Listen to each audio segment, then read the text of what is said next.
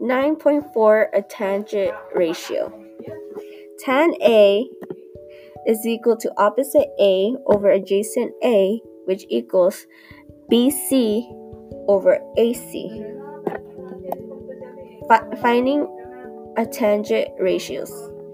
So, for example, if we want to try to find tan S and tan R, so what we're going to do is, in this case, it's going to be 18 and 80. And once we simplify that by 2, we're going to get 940. And for tan S, it's going to be for the same thing, but in this case, your answer is going to be 49. So your tangent of R is going to be 940, and for tangent of S is going to be 49.